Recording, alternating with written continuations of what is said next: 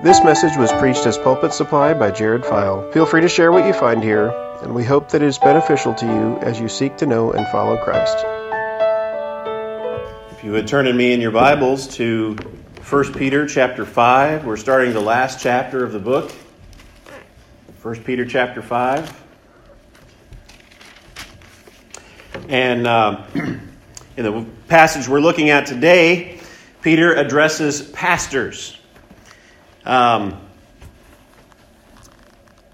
Just thinking about the overall theme of the entire book, what we've seen is that Peter is writing to believers who are suffering in the midst of a hostile world. Right?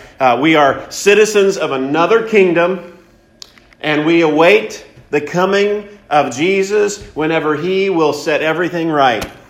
We have a hope in the future that we're looking forward to. But right now is the time between the times. It's this present evil age in which we live in the midst of a hostile world. So when Peter comes to chapter 5 and he begins talking about pastors, I think we need to remember that that's in the context of a book where he's telling people how we're to live in the midst of a hostile world.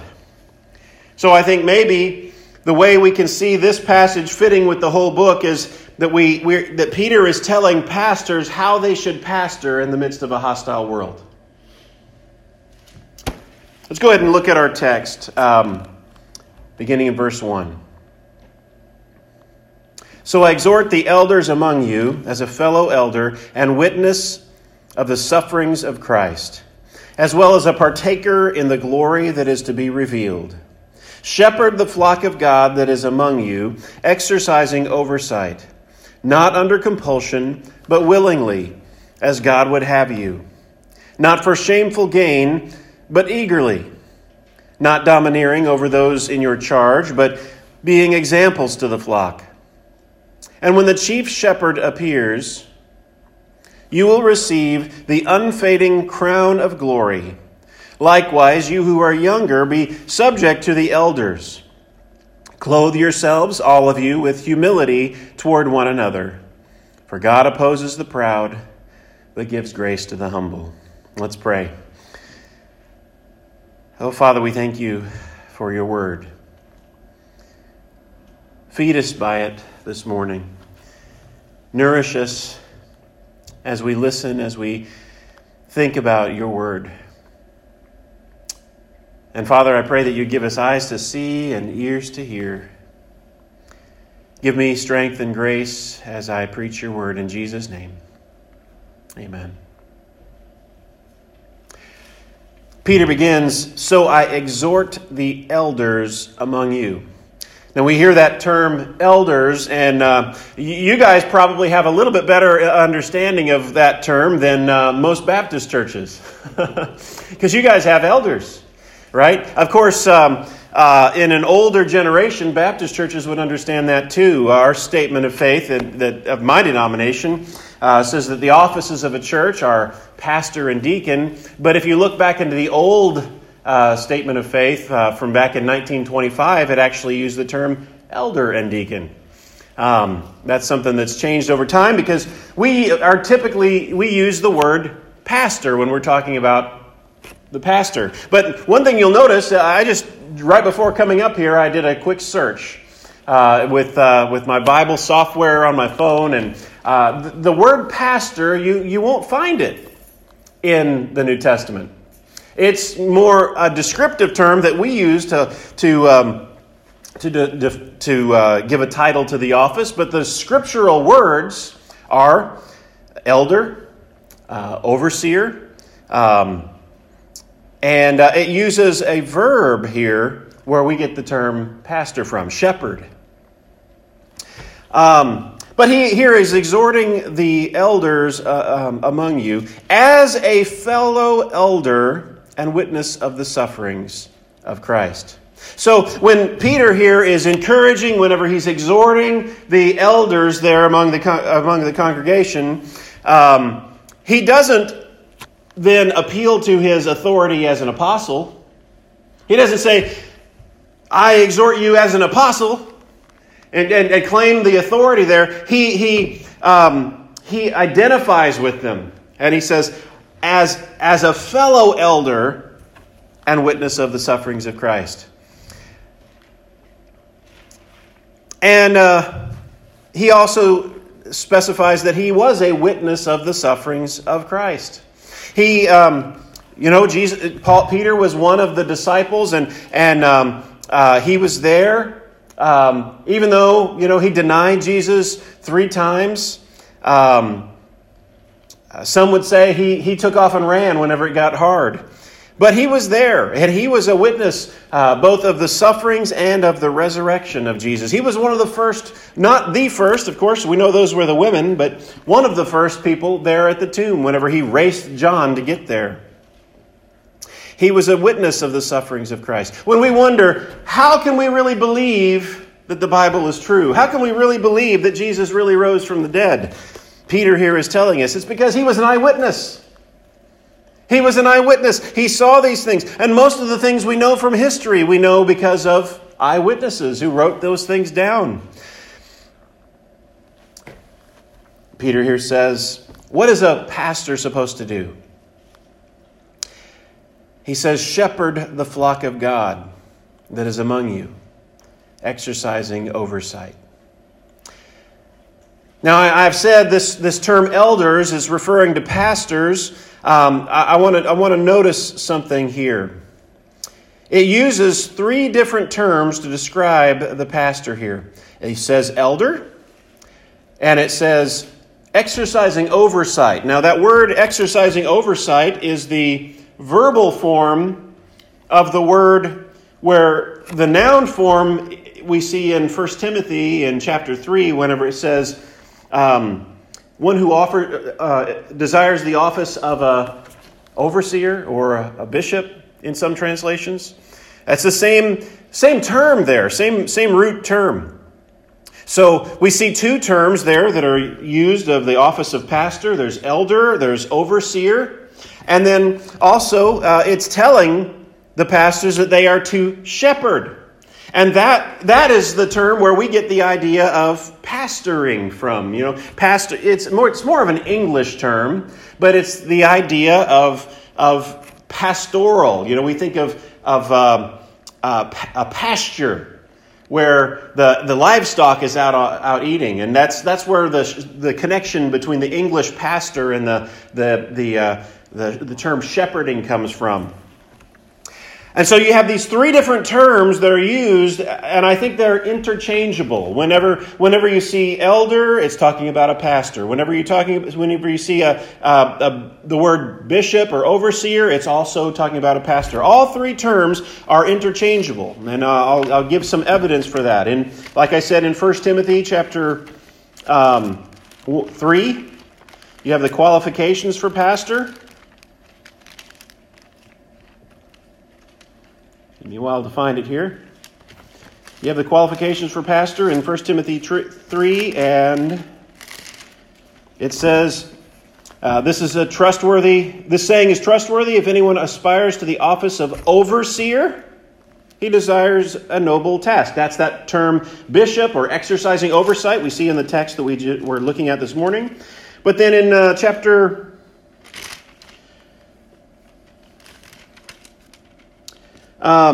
5, he says, let the elders who rule well be considered worthy of double honor, especially those who labor in preaching and teaching. Using the same word, or using different words to describe pastors within the same book. And then in Titus,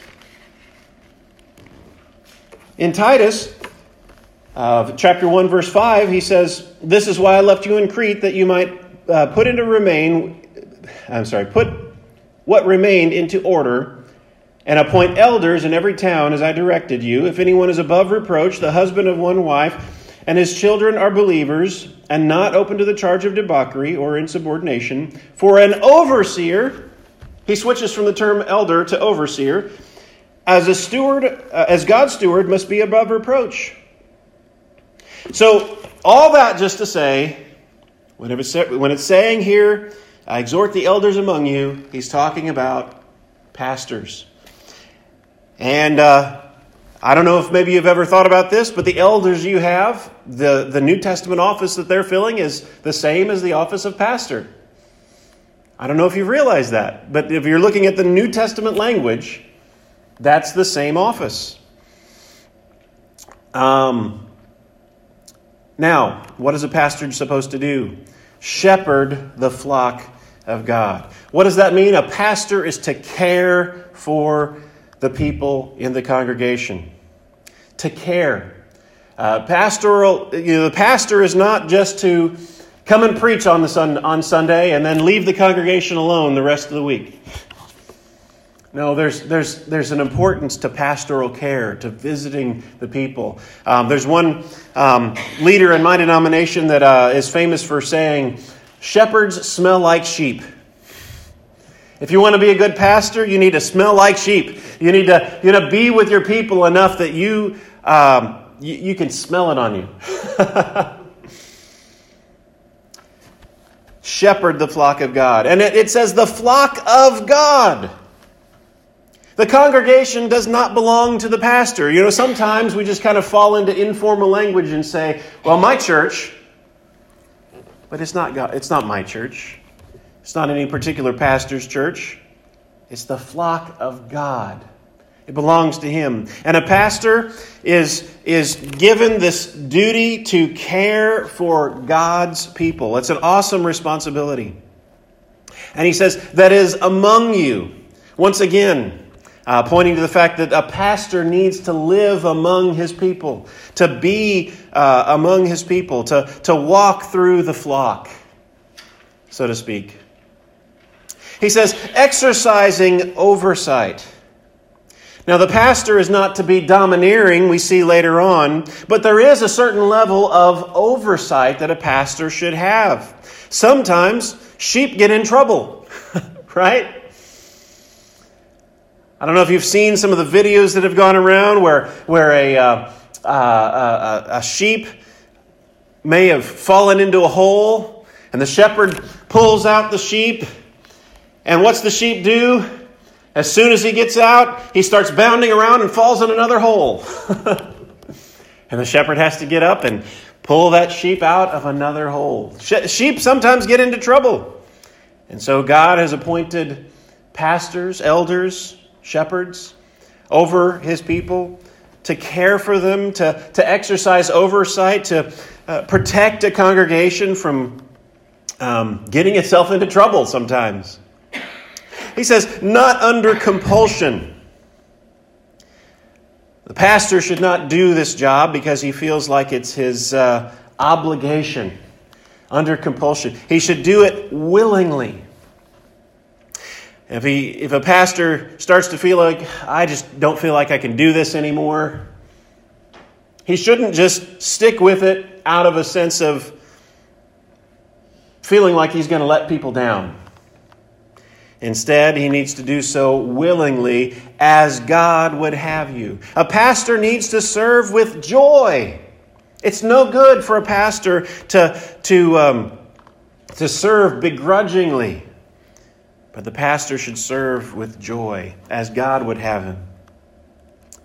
Not for shameful gain, but eagerly. These two things are in contrast here. We can think of this term shameful gain, and the first thing that probably pops into our mind is those TV preachers that are saying, send me money so that I can buy myself a $2 million airplane. Right? That's what comes to mind whenever we think of serving for shameful gain. But I think it's deeper than that. I think it's something that every pastor has to struggle with. Again, in 1 Timothy, the passage that I looked at earlier, it said that an elder who rules well is worthy of double honor, especially those who labor in the preaching and teaching. It goes on to say that you shall not muzzle an ox, for the laborer is worthy of his wages. A pastor is to be paid. if the resources are there. Now, there are often people like in my position where I'm a bivocational pastor, and Paul himself was a tent maker. Sometimes he was paid by the people he preached to, and other times he earned his own income. It just depended on the situation. And oftentimes he didn't want to be a burden to the congregation, so he worked for his labor. But here Peter is saying that the money should not be the motivation. The money should not be the motivation. While churches are told to pay their pastor if they're able, at the same time, the pastor is not to have money as his motivation, but eagerly. The pastor should have so much joy in taking care of the flock and preaching the word that he'd do it for free if he had to. Amen? Not domineering over those in your charge. Again, like there's oversight to be exercised by the pastor, but at the same time, the pastor is not to be a bully, pushing people around, manipulating people, but be an example to the flock. Those two things are in contrast to each other. So you've got not domineering, not holding a whip, and keeping people all in step that way, but instead being an example, leading the way by your own example so that people follow. And finally, he says, and when the chief shepherd appears. Of course, that's talking about Jesus. Jesus is that chief shepherd. He is ultimately the pastor of his flock. I've heard it often said that the pastors or the elders are under shepherds, caring for God's flock, but the chief shepherd, he will one day appear. We've been seeing that since chapter 1, whenever it says that we have a future glory that we'll one day experience. When the chief shepherd appears, Jesus is coming back. You will receive the unfading crown of glory. So why does a pastor serve? It's not for shameful gain.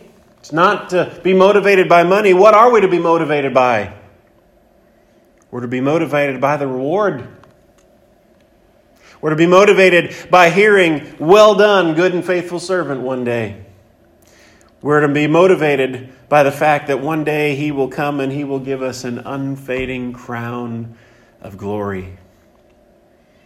Some people think that to be motivated by the reward is somehow not morally praiseworthy. But Peter here tells us the motivation is the reward. It's the reward of not money.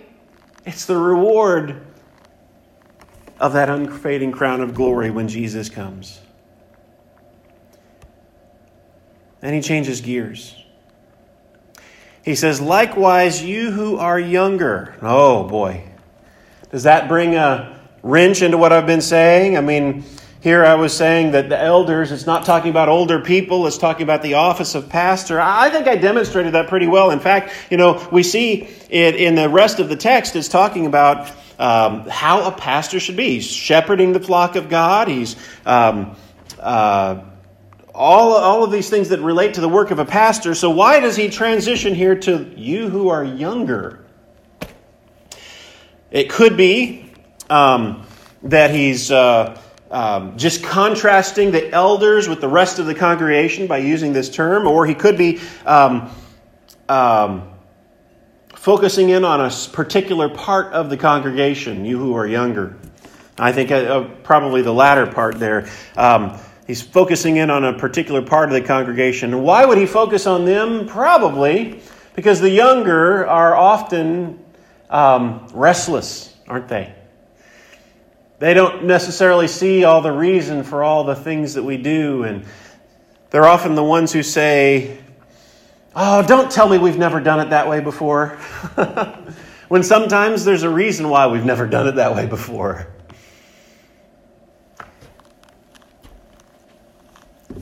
The younger are told to be subject to the elders, to be subject, to listen to the wisdom of the elders, that they would rein them in to keep them from being foolish. And then he says, clothe yourselves, all of you. So he went from pastors to younger people within the congregation, and now all of you. This addresses everyone within the congregation. Clothe yourselves, all of you, with humility towards one another. The pastor is not to be domineering, and that's a form of humility. He's not to be, I'm the boss, everybody has to do what I say. No. He humbles himself, and so should everyone clothe themselves with humility toward one another. And the reason why Peter gives is God opposes the proud, but gives grace to the humble. There he alludes to a proverb from the book of Proverbs. But the idea is God opposes the proud. The proud, the boastful, the one who says, I'm good enough.